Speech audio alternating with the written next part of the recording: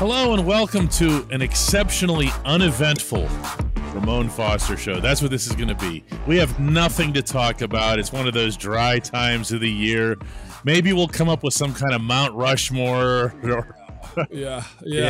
Is that what we're doing today, Moan? No, we got real live football, okay? And we got some situations that have to be discussed, DK. Yeah, we definitely do. And the headliner, the obvious headliner, is the quarterback situation. What did you think of the way Mike Tomlin handled it, both during and after the game? Appropriately. That's a Mike Tomlin word. I feel like almost, but I thought it was fitting though, DK. It's almost as if the swell was there waiting for that moment to happen. And I thought it was the right time. I thought it was the right moment. I know Mr. Trubisky just wasn't happy about it. And I'll say this too, as a competitor, you're never happy about being demoted. I don't know if this is permanent, but in that moment, it was a spark this team needed, as Coach Tomlin said. After the fact, I thought it was appropriate how they approached it also. Kenny is what everybody thought he was within that small window that we had to look at it. It's the Jets, okay? I don't think they're world beaters. And I'll be honest, let me go ahead and just eat crow on this one. I said I wanted to see Zach Wilson. I didn't want to see Zach Wilson this weekend, okay? No. I was completely wrong. The kid can play. He made some plays for their team, but lo and behold, it wasn't all him. He had some guys that made plays for him, but his ability to extend plays is what Pittsburgh was looking for also. The level of decisiveness that Kenny Pickett played with this past weekend, I think is what we, as people following this team, consumers of the Pittsburgh Steelers, I think that's what we got in a small dose this past Sunday, DK. Yeah, I was stunned. Yeah. At halftime. Stunned. When Kenny at first when he came out with the helmet on and then Mitch is wearing the ball cap and I'm like, wait a second. Now I've seen Kenny put the helmet on multiple times. You know, that's actually a pretty common thing for a backup quarterback. Mm-hmm. But not like this. And then when 8 comes onto the field and you see and hear and feel that crowd. Yeah. One of the first thoughts I had, because I'm always thinking of Ramon, was I wanted to ask you, and I'm going to do it now. Go ahead. To what extent this head coach would make such a move just to get the crowd on the team's side? Because that place was a morgue. That was not going to be a W under any circumstances while the citizens were sitting there like this, you know? Yeah. Yeah. Can I say this, though? I don't think he made that move based off of the way the stadium felt. Because if he did that, there'd be a lot more other moves that'll just get the fan base on his side. He made that move because of the way the team felt, the way the team looked at it. And I saw a few guys this week pushing back. I saw Najee Harris's comment and what she said. You know, it's the media, it's the public pitting us against one another. Like, no, some of that stuff goes on within the locker room too. And I honestly do think looking at the way Coach Tomlin rolled out Kenny Pickett was a team situation. There's always going to be two sides of this too. There's going to be sides that a portion of the team that sides with Mr. Trubisky, and there's probably a big portion of the team that sides with Kenny Pickett. That's what happens in these situations because as a team, you try to have that. But I would almost look at it and say to yourself, the morale of the team sometimes needs Kenny Pickett to go in. It ain't the crowd. The crowd's response, truthfully, is probably what the players felt too. Like, damn it, it's about time. Yeah, that's kind of the thing here is because then afterward, and I brought up with Tomlin after the game, I asked about if he's going to keep Kenny in place. Yeah.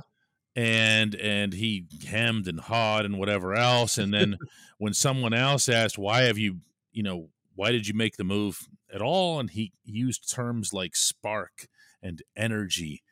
And I'm with you, Moan, that I believe that it was aimed more at the team. It was. Than it was than anything else. But if you're saying that, what are you saying? We know this, DK. He's the guy for the future. Ain't no doubt about it. What you're saying is Kenny's the guy to get us going. And I don't think it's just, I think the question is it permanent?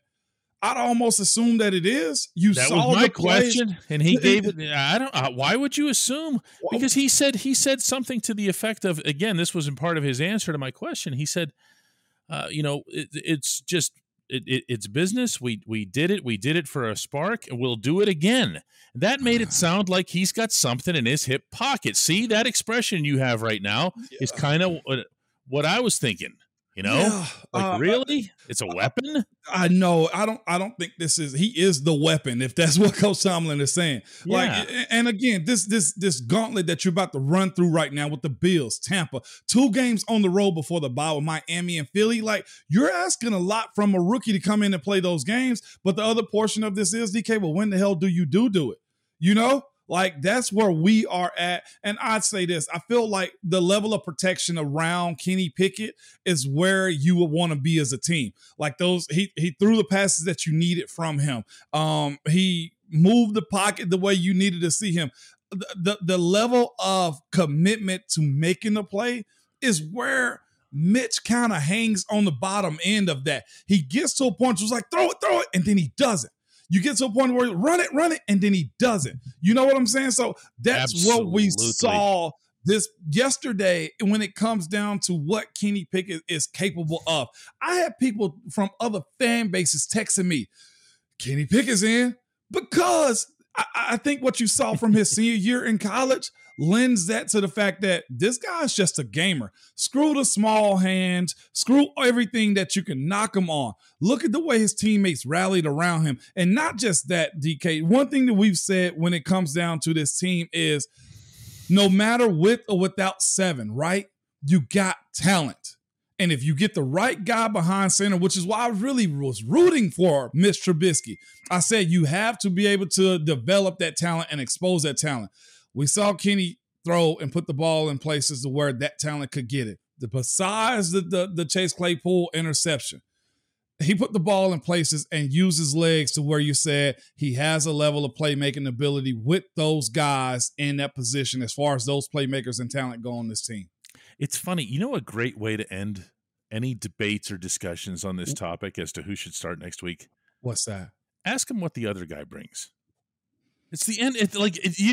No. Just forget all of the this and that regarding Kenny and everything, and just ask what is it exactly that you want to revert to? What is it? What's this eagerness to boomerang back to Mitch? For what? What is it that you've seen? He got nothing but just extra years in this league right now. That's it, and it's manifesting itself into nothing. When we come back, we're going to go to the other side of the ball because,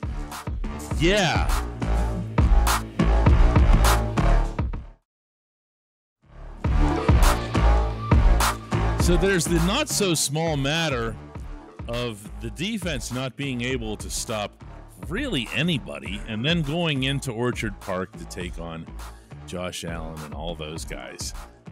Moan, what's going on, especially with that run defense? Yeah. As I ended the last segment by saying, the run defense though, DK, wasn't bad. It was very situational in which they gave stuff up, and you can't have that. You can't shut down Breece Hall the entire time and then break when it's when it's at the end of the game and they're trying to close it out.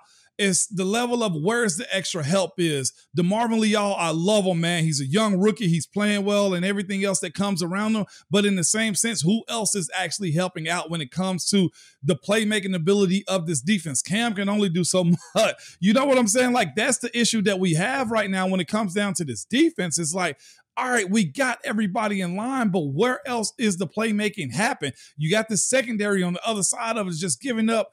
Just whether it's being confused, whether Cam Sutton just got picked on that play or whatever the case may be, it can't happen. The amount of almost interceptions, man, was there too from this past weekend. So it's a level of closing out plays. I'm not going to completely bash them because there were plays to be made. Mika, I think, probably had 2 other pick sixes in that game. They're close, right? But my biggest issue is this, though, DK.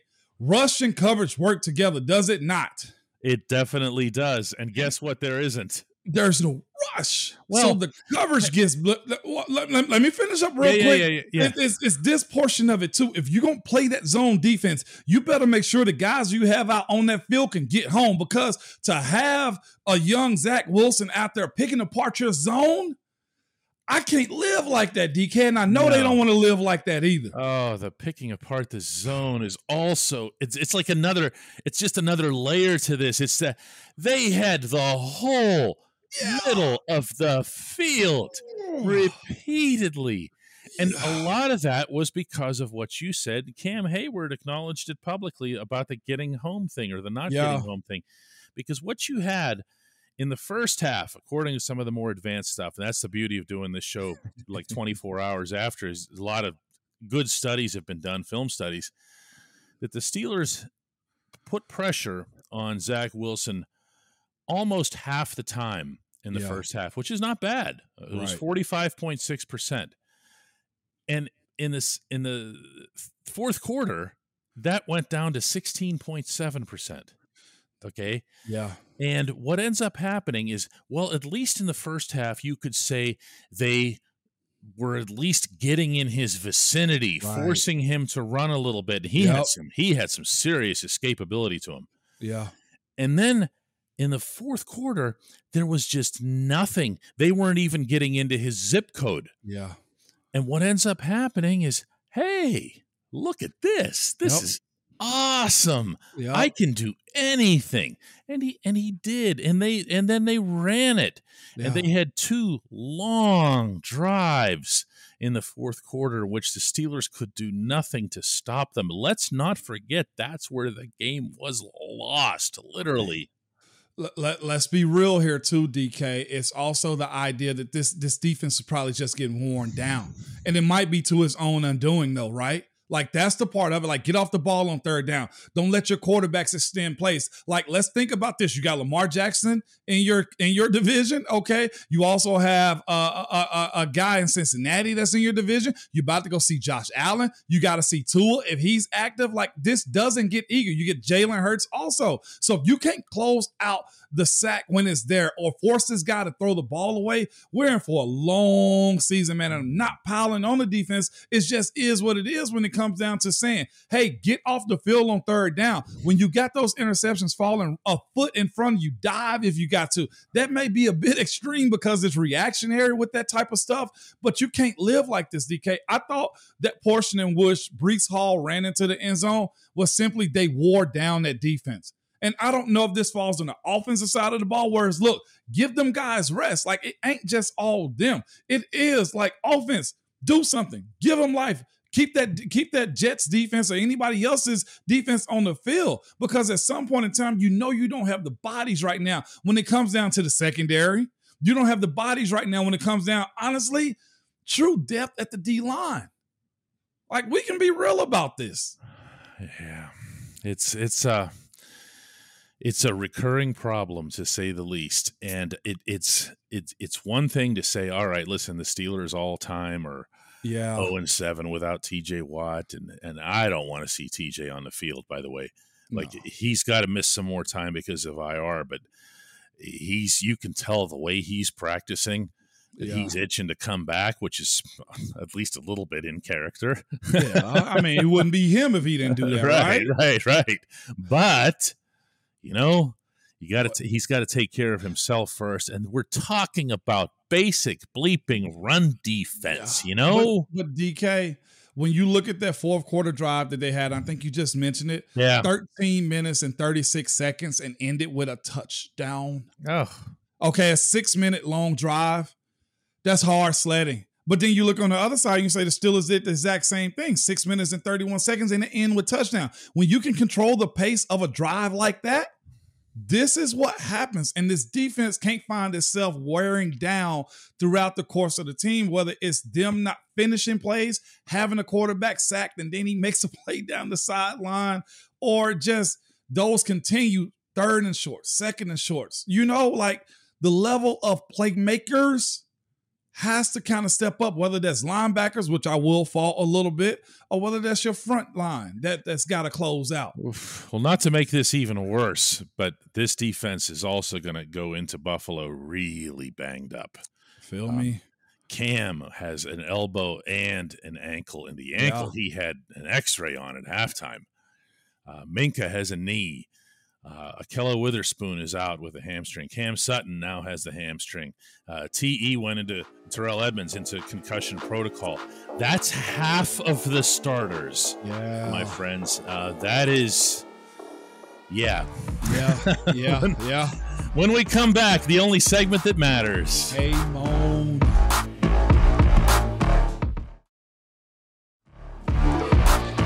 Welcome back to the Ramon Foster Show, and it's time for the only segment that matters, and that would be the Hey Moan segment, and it's brought to you by the Get Go Cafe and Market, where it's all about quality. 3 expert chefs fine-tune every detail so that every sub and burger, salad, wrap, drink, and appetizer gets made with fresh ingredients and always tastes amazing. Order your favorites at the Get Go Cafe and Market today. Better believe it. And today's entry comes from Christopher Harrison, who says, "Hey, Moan, have you ever seen a 6'4", 230-pound wide receiver play smaller than Chase Claypool? He lost a 50-50 ball to a guy 7 inches shorter than him." I mean, plays can be made at all time. I think this is where you're at when you're talking about Chase Claypool losing the 50-50 balls, is there's a level of expectation. Plexico's done this. We've seen Martavis do this type of stuff. We've seen other tall receivers be able to go up and grab those types of balls. Man, Megatron, and I'm not comparing him to Megatron. I'm just saying there is a level of expectation. And when you look at the game from Sunday and you say to yourself, well, that interception, how did Kenny get it? Well, Kenny got it because Chase lost that 50-50 ball, man, and it was just there. I don't know if it's body control. I don't know if it's hand-eye coordination when it comes down to it, but there is a level of expectation when it comes down to a big body guy being drafted for a role to play, and he's not playing it. Like, I'm pretty sure that Chase Claypool is going to be hard on himself about those situations. I know he's going to hear it in the meeting with Coach Tomlin with a loud, boisterous voice that's telling him, we need you to make those type of plays. Yes, and it's true. You're paid for a certain reason. You're brought in for a certain reason. And it's a huge letdown when you don't do that, especially when your team has the other team on the ropes. And I feel like in that moment, you had them on the ropes. Right that there. was, okay, you can say, well, if he'd have led Chase Claypool a little bit further down the line, that would have been a run into a type of ball. No, guess what? Protection was good. You throw the ball up and you say, I got a better athlete than you do on your side of the ball. Make it. And I'll be honest, I expected him to make that. When I reviewed that tape, I was like, oh my God. I want to give him an excuse. I got no excuse for him other than, dog, be a pro. Now, everybody has a moment, but in that moment right there, either make him give you a DPI or you make that catch right there. There's no other excuse behind it. And the way that you get the DPI is to go up. Yep. Not go down. We keep talking about this. Now, this is the 3rd consecutive year of talking about the bizarre thing where Claypool goes down instead of coming up. Yeah. And I'm not a wide receivers coach to know how and why, that's happening, but it is. And he ends up with, for anybody who hasn't looked at this particular statistic, 0 catches for 0 yards on 2 targets, 0 carries. And let's not forget that was a thing back in the Cincinnati game for 0 yards, and thus a 0 and arguably a negative because of the interception that he allowed impact on the game. And there's people who, especially the ones who are still into the Mitch versus Kenny thing, which is, again, nuts. Yeah. But if you're looking at that throw and saying, well, it's a lame throw, a lame duck, whatever. Nah. He's giving the guy, Kenny Pickett is, with the 7 inches and whatever else superiority over the other guy, a chance to go make a play. Yeah. Both hands. It hit both hands. Yeah, and of course, we can critique the pass. Like I said, you could say if and that, but that was what you like to call in sports term a 50-50 ball. Now, this is the other side of it, DK, that we got to look at also. I think the number one wide receiver on this team, as it stands currently, is probably Deontay, right? No. Okay. No, I would say no. Well, let me go here really quick. As far as Chase Claypool goes, when it comes Deontay, as far as pay and as far as what the expectation is, he's supposed to be number one. Now, what's also happening is this. When it comes down to Chase Claypool, it seems to me that there's a guy by the name of George Pickens that also seems to be eating off of his plate. 8 targets, 6 receptions for 102 yards. And not just that, DK.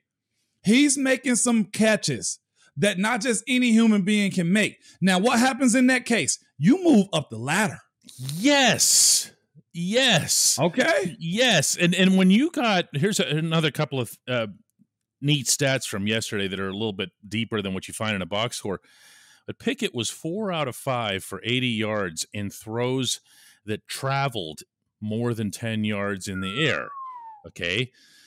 Now that's him. That's who he is. He's precise. They're not necessarily bullets, right? But he'll throw them under duress. Catchable balls. The pop that he took when he fired that one to Freiermuth. Yep. Okay. Yep. So here's what ends up happening. You mentioned Pickens, six catches, 102 yards. He averaged 17 yards a catch. Come on, man. Okay. That was 6 catches on 8 targets. Freiermuth, 7 catches on 9 targets for 85 yards and an average of 12. Come on. That's the difference. You mentioned Deontay is the number one wide receiver, and maybe that's how it looks in the wide receiver room on the chalkboard, but he had 2 catches for 11 yards. 11 yards. And he had 2 runs for 11 yards. Yeah. Okay. That's contributing a great big nothing to this. Yeah. If you're being shown evidence that you have a quarterback who can connect with these other 2 dudes downfield, I'm going to keep doing this. So what you're saying is Deontay got paid as a 2 and the number 1 is George Pickens? Is that what we're saying? Well, George Pickens is going to get paid. No. I'm not even saying that right now. What I'm saying is you got a young guy who's climbing up the ranks to be a number 1 wide receiver in George Pickens. I think that's what I'm saying. I think he's there now. And if we're looking at it in the way the tiers go of who got paid this offseason, Deontay got paid as a 2. Although it's really good. It's great. It's great. But the way Kenny Pickett threw to him, it almost looks as if it's going to end up being George, Pat, Deontay, and everybody else if Chase doesn't start making these plays. And let's remember, too, that it's Matt Canada who's calling a 50-50 ball downfield for Chase Claypool, despite overwhelming evidence. Oh, come on. That's fair. That's fair. I just thought we was going to get by. I just thought we was going to get by without it.